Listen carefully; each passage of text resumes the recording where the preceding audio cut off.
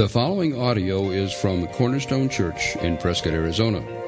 For more information, visit us online at www.prescottcornerstone.com. I want to talk with you today about the power that you have in this room. The power that you have in Christ and in his body. In the reality that around you right now are brothers and sisters who are called by God to help you in your walk with Christ. That you're not a lone ranger in this thing. I was watching this documentary yesterday with Jack and Zoe. I hope I didn't traumatize them, but killer whales just fascinate me. And there was this National Geographic documentary. If you have Netflix, it's on there. It's really cool. And as you've probably heard, in the ocean, there's an apex predator, the top predator, and that is the great white shark. I mean, nothing messes with a great white shark, right? They've got these huge teeth, this gigantic mouth. Well, just recently, marine biologists, which isn't it surprising there aren't more, because doesn't every little girl want to grow up to be a marine biologist? Have you guys ever encountered that trend? I don't know why there aren't millions of marine biologists, but anyhow, the few that there are recently discovered that there's only one animal who can take down a great white shark. And I already stole my thunder and told you what it was, but let me tell you how this happens, okay? If you had a one-on-one competition, fight to the death, ultimate fighting championship between a great white shark and an orca, a killer whale, the great white shark would win. It's got bigger teeth. It is a killing machine. So how does the killer whale eat and defeat a great white shark? Well, it's through collaboration. It's through teamwork. In fact, this is part of how orcas or killer whales hunt all their prey. They work together in teams. And together as a team, they can do what one of them could never do alone. So a team of them will get together and they'll keep chasing this great white shark until it gets worn out.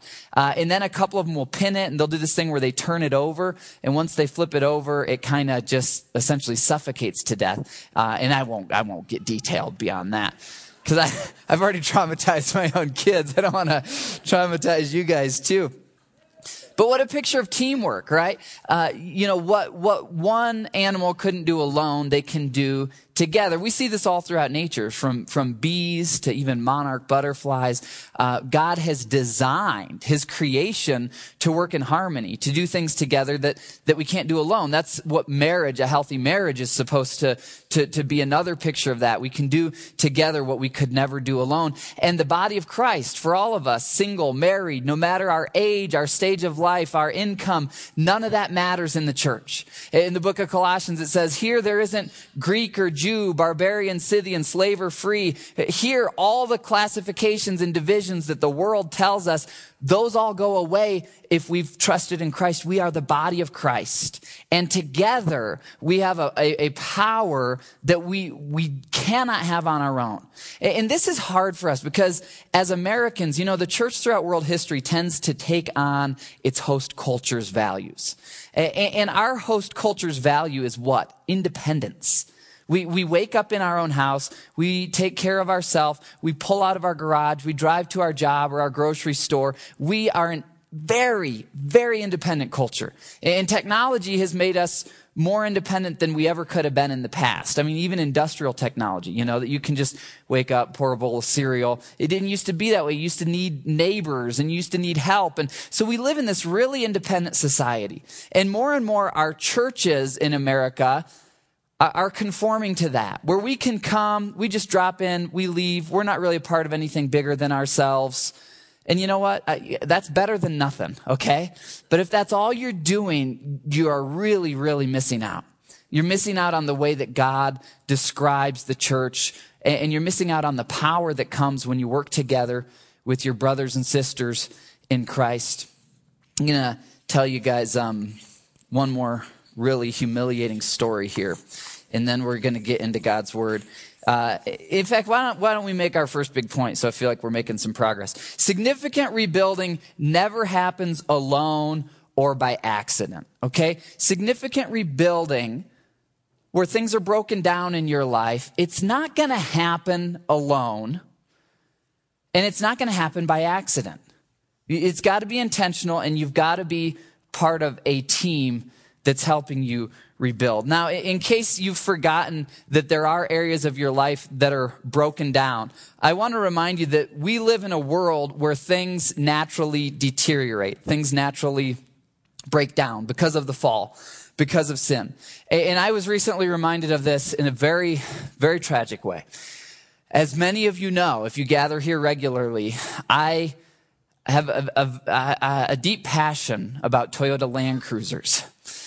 And part of this is that the Toyota Land Cruiser is built to last. And I love things that are reliable. A lot of cars nowadays are disposable. You know, the people who build them know after 5-7 years, most Americans are going to trade them in. So they just build them to last that long. The Toyota Land Cruiser is different. Okay? It is built. The same Toyota Land Cruiser that you get in America is also in Africa and in Australia. It is built to go 400,000 miles. So my 95 has 230,000 miles on it. I've never had a problem with it. I just love it. It's a beast. I mean, it's ugly, it's slow, but it just is so reliable, okay? So recently, Mel's car, not a Toyota, was having some issues. And so we knew we needed to get her a better vehicle. Family's growing, something a little bit bigger. No brainer for John, right? Toyota Land Cruiser. So, so I'm looking at like around, we ended up getting first, husbands, have you ever had this thing with your wife where Tom talked last week, Pastor Tom, about making requests, how you have to have relational equity in the bank. Husbands, have you ever been there where you use up a lot of your relational equity on a particular request? This was the case because Mel kind of wanted a minivan. And day after day, I just kept telling her, you don't want a minivan. You want the world's safest, strongest, most reliable vehicle. A 12-year-old one with 120,000 miles is better than a new minivan. Trust me, okay? Well, she did trust me. She's this gracious, loving, submissive wife. She trusts me. She says, John, okay, I'll go with you on this. So we get this 2001 Land Cruiser. It's like new and gorgeous to us. I mean, this is like a brand new vehicle for us. 120,000 miles, things just broken in, right? Mel's whole family knows how I feel about Land Cruisers and how I always brag on Land Cruisers. So we get this new to us Land Cruiser that has been well maintained. And her parents are up here visiting. And we've got the kids, we've got everyone in the vehicle, and we go out and we get back in the vehicle. And I turn the key. And it won't start. This is like an emotional crisis for me. This all happened a few months ago. I had to wait a while to tell you guys. And this went on for about 2 months, maybe a month, sporadically. It would run perfectly, and then randomly it wouldn't start. No one knew what was going on. Our mechanic couldn't figure it out. I ended up going on this Land Cruiser forum online because there are other guys like me in the world, just other nerds, car nerds. And I find out on this year, there's a fuse in the fuse box that after a while, the fuse itself looks fine, but it just gets a little corrosion on it. And if you pull out that 20-cent fuse and put in a new 20-cent fuse, problem solved. And but it was not easy getting there. There's a verse in Psalms that says, don't put your trust in princes or politicians. Don't put your trust in chariots or horses. And I know now, God taught me that also applies to Land Cruisers.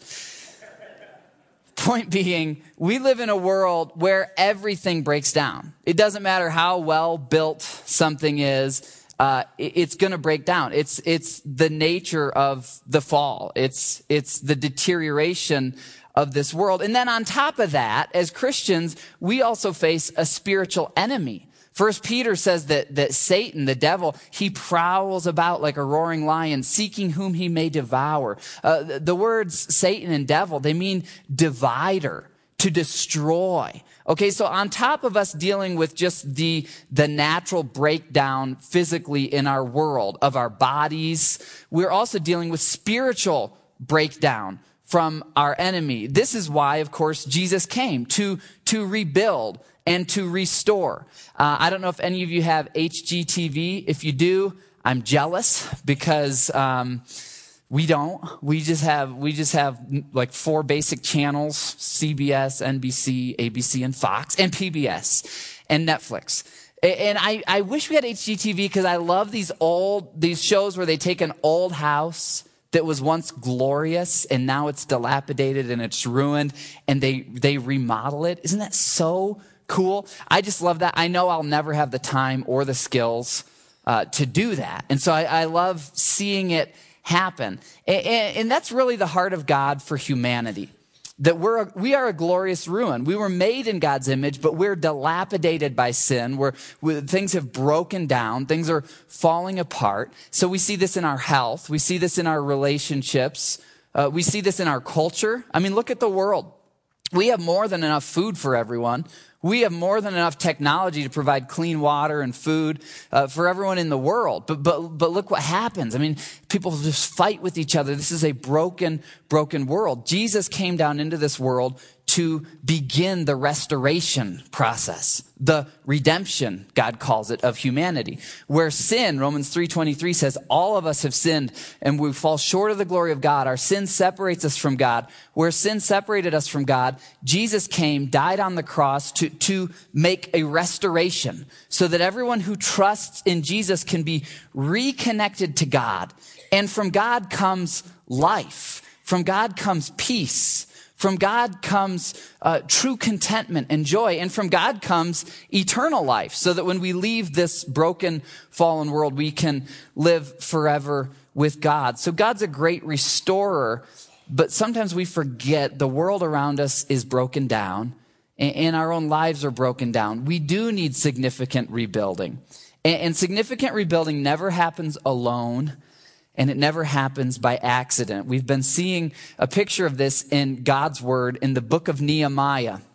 Last week, Tom taught us from chapter 2 about requesting, how to make a request to God or to others. I wonder, in what area of your life today, right now, would you like to request God's help?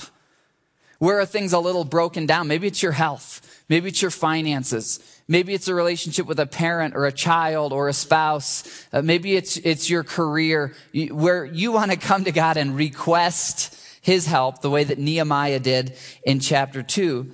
Very often we have not because we ask not. Last week we saw how eager God is to help us rebuild.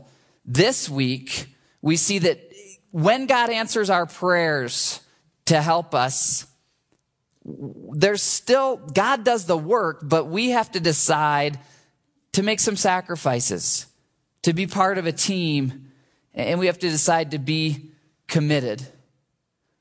Over and over in the book of Nehemiah goes to God and says, will you give success to the hands of your servant? And God answers that prayer. But then Nehemiah doesn't just sit on a couch, right? God answers Nehemiah's prayer as Nehemiah joins God's work of rebuilding this wall. And it's the same way in our lives. You know, sometimes we ask God, will you fix my marriage? Will you fix my finances? And God essentially promises in his word, yes, he will help you if you're a follower of Christ. But then we sit on the couch and we wonder, man, why didn't God just make that happen? And the reality is God, he did his part. And he was just waiting for you to kind of step into his power. He does want to help rebuild what's broken down in your life. Here's a few promises about that. Hebrews 4:16 tells you that you can come boldly before the throne of God. Not because of who you are, but because of who Christ is. If you've trusted in Christ, you can come boldly before the throne of God. James 5:16, the prayer of a righteous person availeth much. I don't know what the newer translations say, is very effective. The effectual fervent prayer of the righteous person, it gets results. John 14:13, Jesus says, whatever you ask the Father in my name will be granted. So we have this great confidence. God wants to help us rebuild. God's on your team. God's for you. He loves you. He died for you. He's in the process of restoring you. And yet the same Bible that gives us those promises says things like, choose you this day whom you will serve. Jesus said things like, if anyone would come after me, if you really want to follow me, take up your cross and follow me. There's this element of your choice. God's waiting to finish the good work that he's started in your life. He's the one who does the good work. He's got all the power, but only you can make the choice. Am I gonna step into God's rebuilding in my life, or am I gonna keep doing things my way? Or maybe try and rebuild on my own foundation? Our God is a God who specializes in bringing dead things to life, in making all things new. Well, let's look here at Nehemiah chapter 3, and let's see how God helped his people more than 2,000 years ago, probably about 2,600 years ago, I think, to rebuild what was broken in their lives and in their community.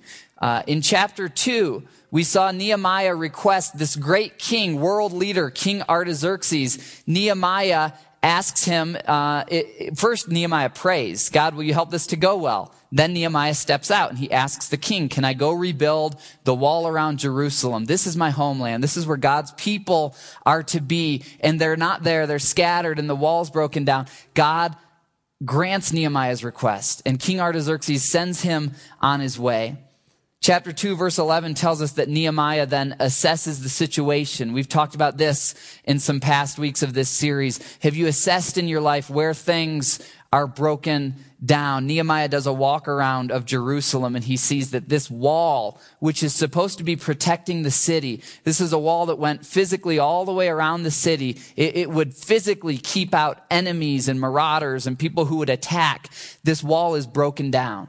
And where there are gates, the gates are burned. In 2 verse 17, Nehemiah talks to the Jewish officials there, and he talks them into working together to rebuild the wall. Nehemiah realized pretty early on this is not a one-man job. And rebuilding in your life is not a one-man job. It's not the way God describes it. Jesus does the work, but he's going to do the work in you as you're part of his body. Well, in verse 18, those officials there, those Jewish officials, they agree to work together with God's help to rebuild these walls. In chapter 3, verse 1, we're going to see them kind of lift the first stone.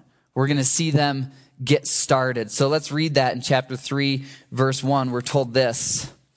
You guys have to promise not to make fun of me for all these names, and I'm going to do my best to pronounce them, okay? I did really well in Greek in seminary, but the Old Testament is Hebrew, and I took one semester of Hebrew, and I actually switched my concentration so that I wouldn't have to take more. My brain just doesn't do well with Hebrew, so please don't make fun of me, okay? Eliashib, the high priest, and his fellow priests went to work. Okay, that sounds really simple, but this is the beginning. The whole wall, this is a huge project. The whole wall's broken down. This is the start. They're picking up the first stones, okay? They went to work and rebuilt the sheep gate. Okay, there's all these different doorways, these big gates that lead into the city.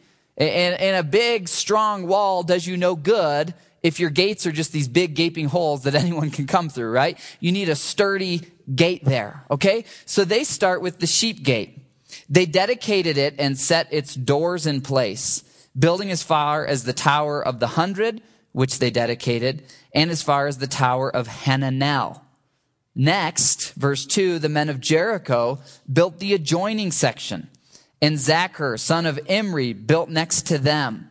Okay, now, if you have time this afternoon to read the rest of chapter 3, you're going to see it just goes on and on of people linking arms with each other. One group of people builds a section, and then they get to the end of their section, and another group of people starts building, and another group of people starts building. What we see in Nehemiah chapter 3 is that in order to rebuild, we have to regroup. We have to regroup. We have to be part of a team. These leaders of Jerusalem at the time when Nehemiah came to him, imagine if they had said, well, Nehemiah, it's great that you want to rebuild the wall, but we'd like to work on the temple. And this group over here would like to work on their homes. And this group would like to work on our fields. How effective would it have been if they all scattered, went their own way to try and do their own thing? And sometimes when people come into a church body, they come in and they say, well, I want to do this. I want to do that. You know, sometimes that's the Holy Spirit working to fill a void, but other times it's chaos. And a good leader like Nehemiah is going to say, okay, here's what we're focusing on right now. Because if we all work together, we can actually make some progress here. As a group, as a team, we can get things done that we could never do on our own. And if we're all just gathering once a week saying we're a team, but then we scatter out and we all just do our own thing, we're not going to get serious rebuilding done. You can't rebuild God's plan for your life without a team. Here's Nehemiah. He's called by God. He's blessed by God. He's a man of God. He's empowered by God. But he knows he cannot do it alone. In chapter 2, verses 17 and 18, he goes to these officials in Jerusalem because he knows this is a bigger project than any one person can do. And you know what? Following Christ, on the one hand, it's supernaturally empowered. The Holy Spirit fills us and God does the work. But on the other hand, Jesus said, in this world, you will have trouble. Jesus said, if they hated me, they're going to hate you. He tells us in 1 Peter, this world's not our home. We're aliens and strangers in a foreign land. So on the other hand, it's hard to follow Jesus. And if you think that you can do it on your own without brothers and sisters, then maybe you need to read the New Testament a little bit more. Because it assumes, it's just a bedrock assumption that you are part of a body of believers who are following Jesus together. It assumes you can't do it on your own. It assumes that even with the Holy Spirit in you and God's word directing you, you need brothers and sisters around you at times to pick you up and carry you, and at times for you to pick them up and carry them. So again, we see this teamwork. Nehemiah 3, let's just look at verses 2 and 3 really quickly. I just want to drill this in our heads. The men of Jericho built the adjoining section, and Zachar, son of Imri, built next to them. The fish gate was rebuilt by the sons of Hassanah.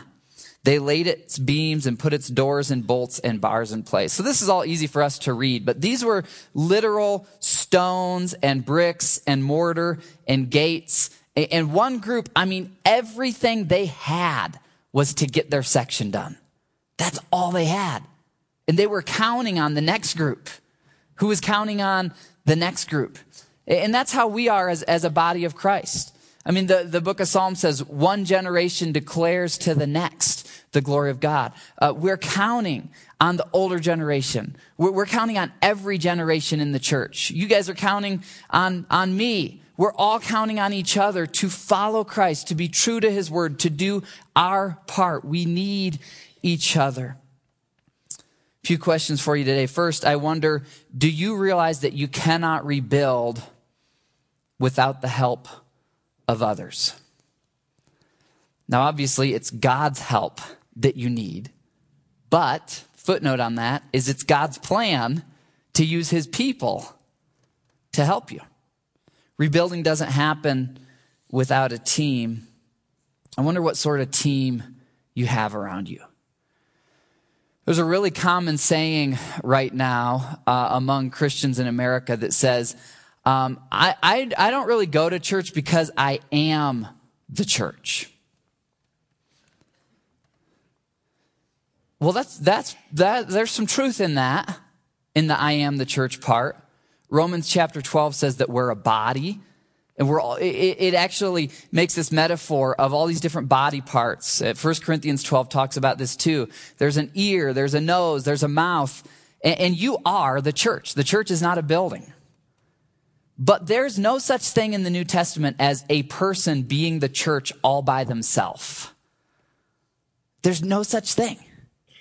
In fact, if we're the body, it's the equivalent of finding a finger on the sidewalk all by itself. People say, I'm the church. I don't need any other believers. Okay. Well, that is like a finger all by itself. What good is a finger all by itself? It's disgusting, right? It's not going to be healthy. It's not going to be very strong. And that's all I am. If I don't have a body of believers around me, I'm not going to be healthy. I'm not going to be strong. Doesn't matter how much knowledge I have in my head about the Bible.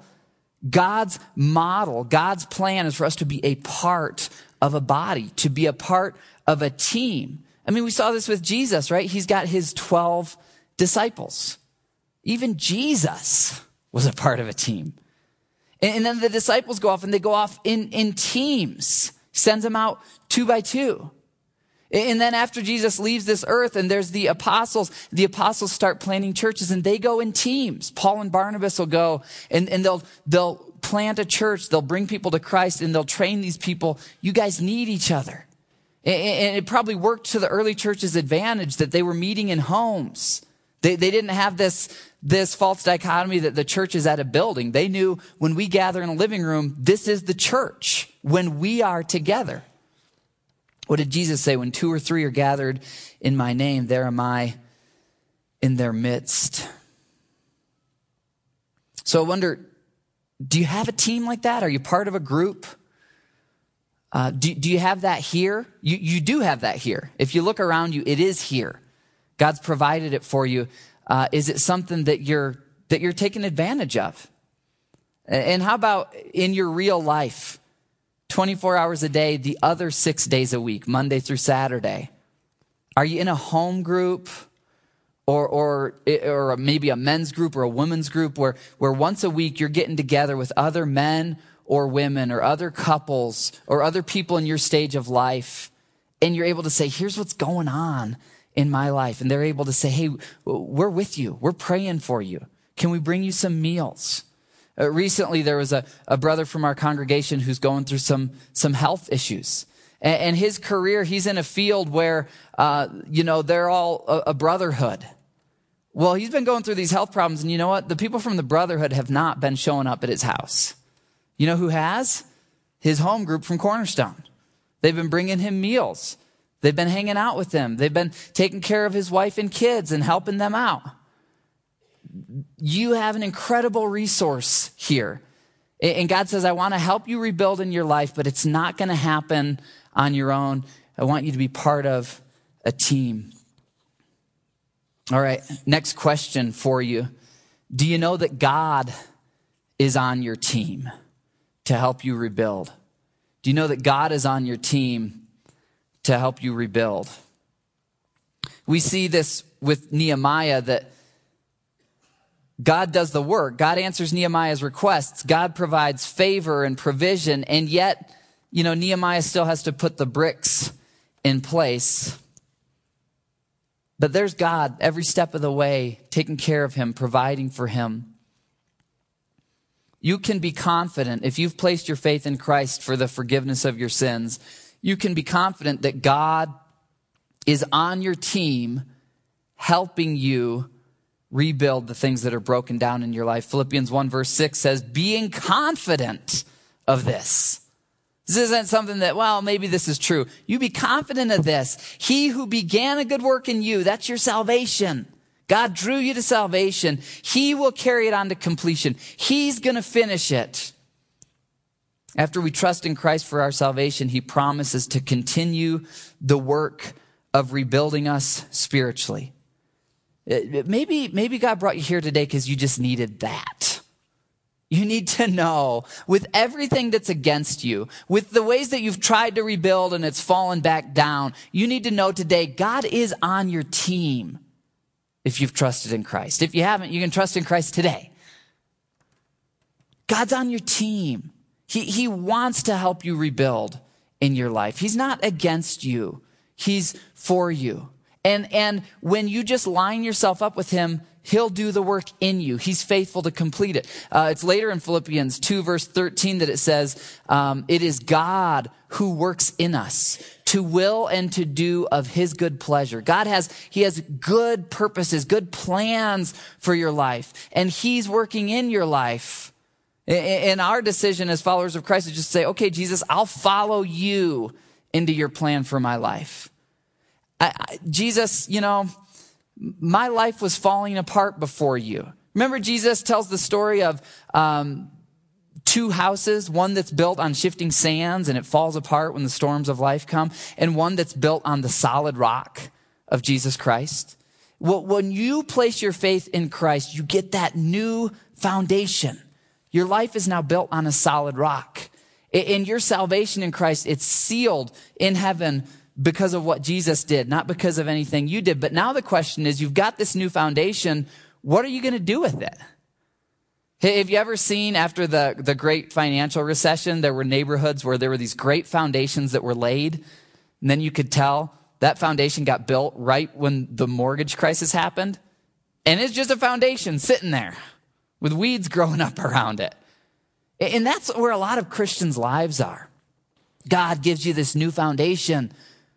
What are you going to do with it? Are you going to build your plans? Or are you going to follow God's blueprints, God's plan?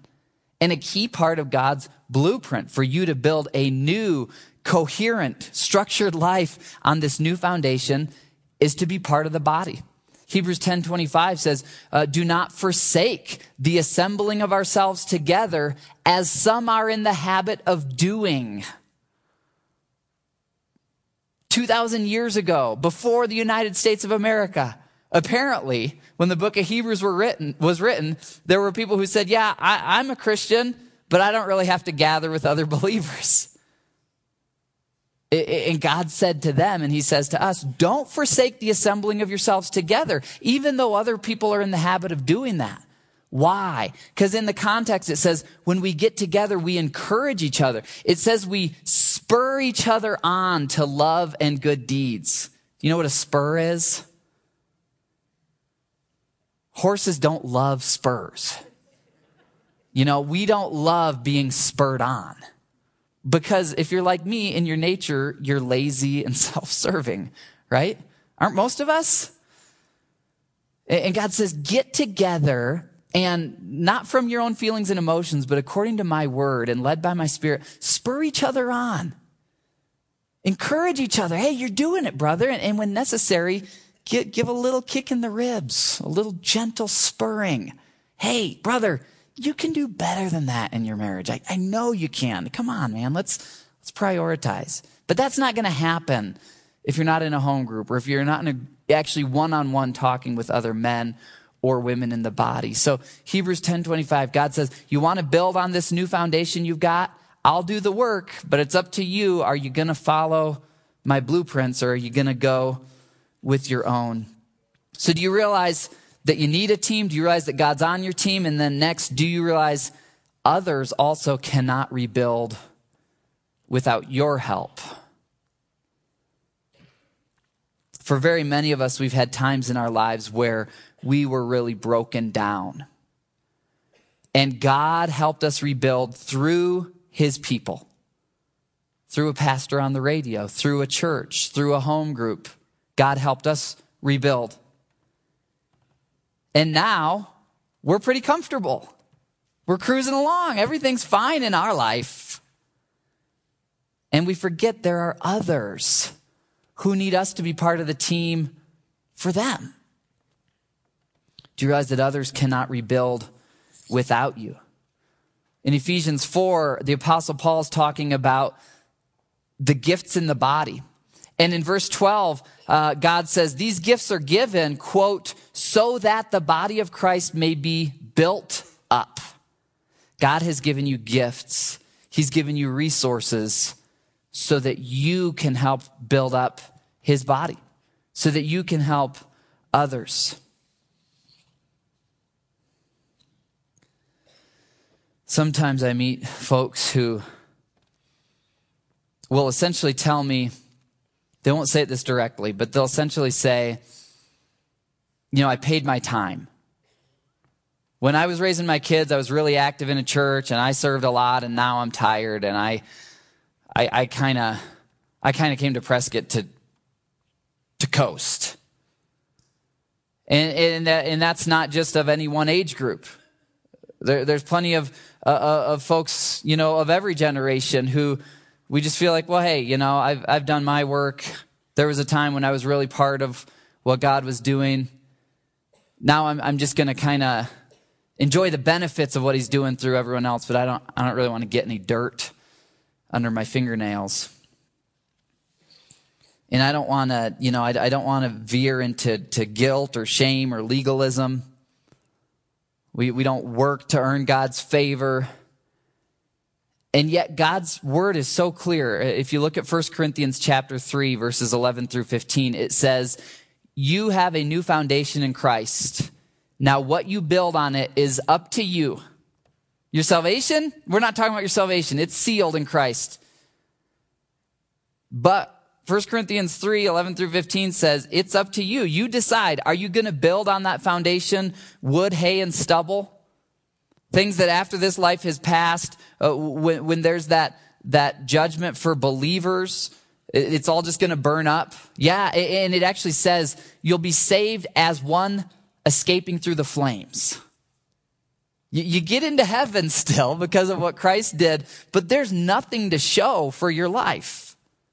Scripture talks about that. Scripture talks about the opposite. It says another person decides to build gold, silver, and precious stones on the foundation. What's that? That's saying, God, I'm going to build your way on this new foundation. And that's what Scripture's talking about when it says, well done. Well done, good and faithful servant. Enter into the joy and rest of the Lord. So here's my question. I wonder, will your legacy be one of rebuilding or of comfortable complaining?